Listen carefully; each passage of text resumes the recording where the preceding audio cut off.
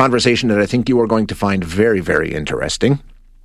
And just hear it out, okay? Don't take the initial reaction. Listen to what our guest has to say. We're going to be talking about Afghanistan and the sudden collapse of the Afghan government and the new Taliban regime in power in Afghanistan has really put Western countries in a spot, if you think about it. It was mind-boggling for many people when Trump brought the globally recognized terrorist group to the U.S. to negotiate. And during the frenzied evacuation efforts last week, all of the allied countries were relying on negotiations with the Taliban to conduct those operations.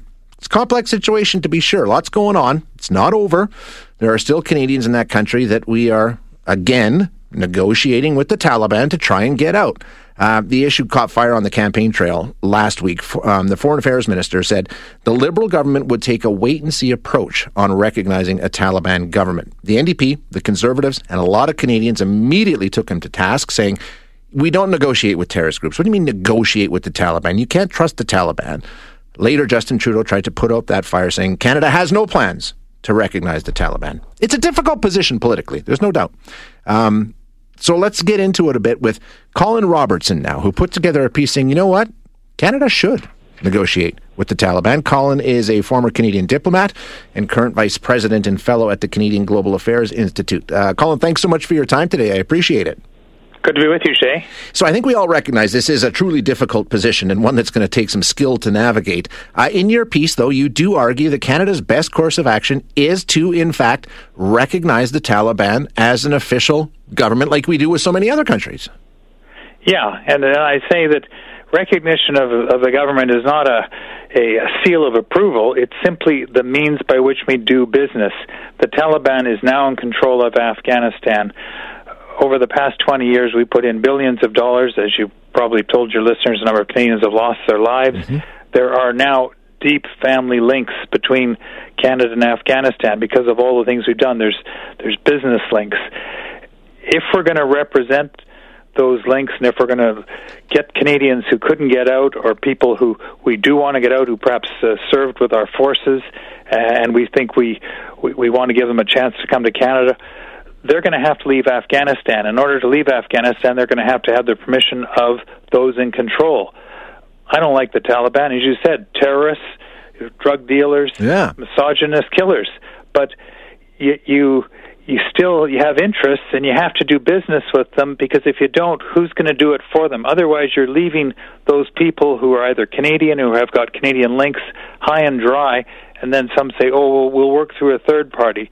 Well, my experience is third parties will get to you, but you're bottom of the list. First of all, they deal with their own interests. We have significant interests for the reasons we went in. We were one of the keys by which we invoked the Article 5 at NATO, which led to the intervention led by the United States, but included Canada. Of course, we were there for 10 years, and we've been there since with representation and providing aid and assistance, focus on education, on health care, and particularly on women and young girls' rights, sort of human rights stuff. Do we just wash our hands and say that's billions of dollars down the drain? I don't think so. Mm-hmm. I don't think that the Canadian people will let us do that. I think we think there is a residual tie. It's part of what Canada is about. So my argument is that we recognize the Taliban. I think we strike a deal before, because they do want recognition, and I think the first in is probably going to get more than the last in, and so I'd say Canada goes in and say, okay, we'll recognize, but here's a list of people we want guarantees are going to get out. And my bet would be the Taliban, for the reasons over the last few weeks they gave this to the Americans.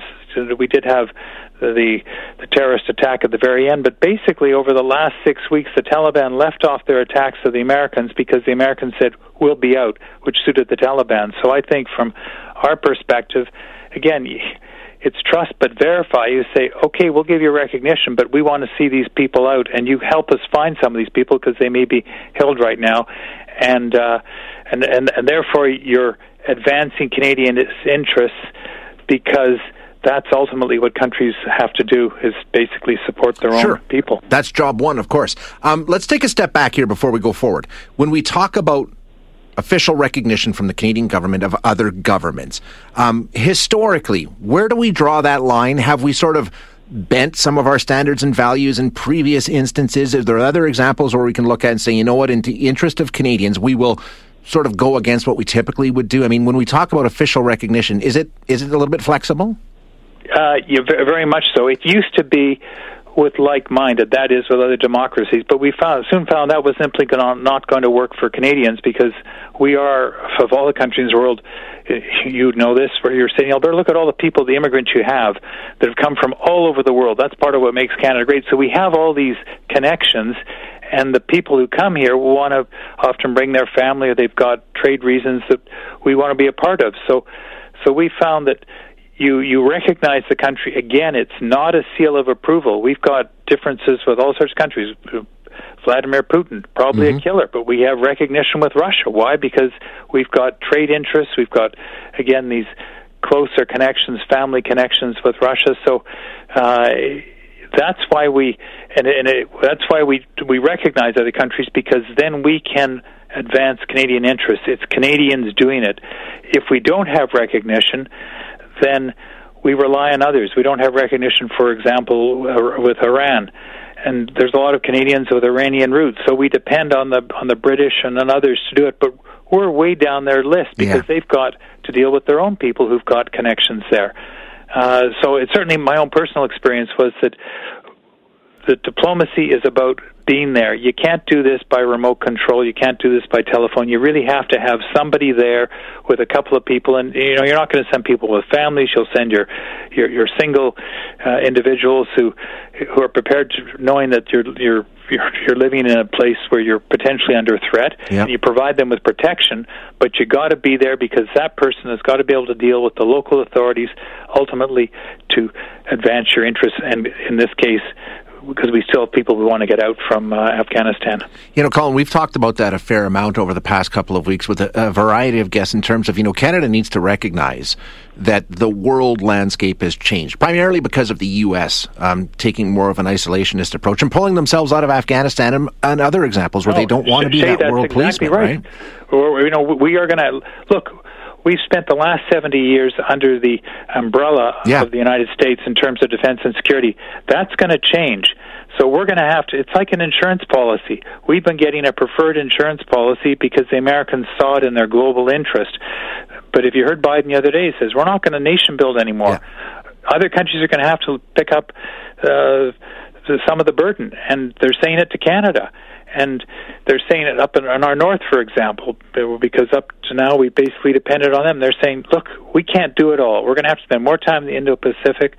You, Canada, are going to have to pick up. So, and I think as a sovereign country, we're going to have to do that. It's like we've had a preferred insurance rate. Well, now we're going to have to start paying the real premiums. Yeah, we've kind of coasted a little bit. No question about it. One last question. If we don't get involved, does that open an up? I mean, we know the Taliban is going to have, like you say, they want recognition, they want international support, those sorts of things. If the Western countries don't establish those ties and work with the Taliban, does that open the door for people like you mentioned, Putin or China or these other actors that we have, confrontational relationships with, to slide in and use that to their advantage? Oh, very much so. You'll see the Chinese and the Russians will be sort of going in now, but they've got their own interests, because what they don't want to see is Afghanistan used as a base for terrorism, because they've got challenges with Islam. This is what the Chinese are doing in Xinjiang, and with the Uyghurs, and the Russians with Chechen things. So they don't.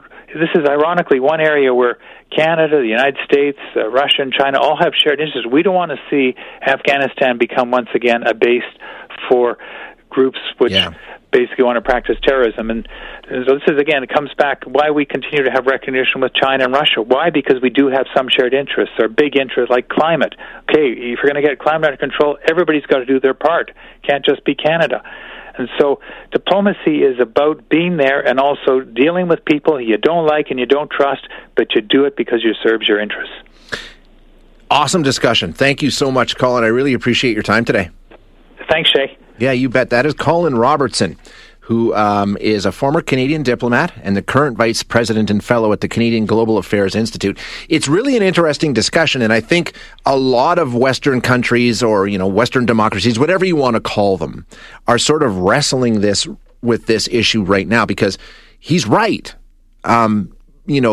keeping ties to the Taliban, especially while we still have, I don't know how many Canadian citizens and permanent residents and people who supported our troops in that country still in Afghanistan, desperate to get out, if you don't at least establish some sort of diplomatic relationship with the Taliban, who, like it or not, are now in power in Afghanistan. What does that do to them? Is it just a simple situation where we're just going to hold our nose and we're going to sort of set some of our values? We don't negotiate with terrorists, right? How many times have you heard that? Hundreds of times. We don't negotiate with terrorists. That's not what we do. Well, guess what? The Taliban is officially recognized as a terrorist group in this country. So it would be suspending some of our values and our principles and weighing the cost-benefit analysis there. It's an interesting discussion, and we'll see where it goes, but you can see the arguments being made on both sides.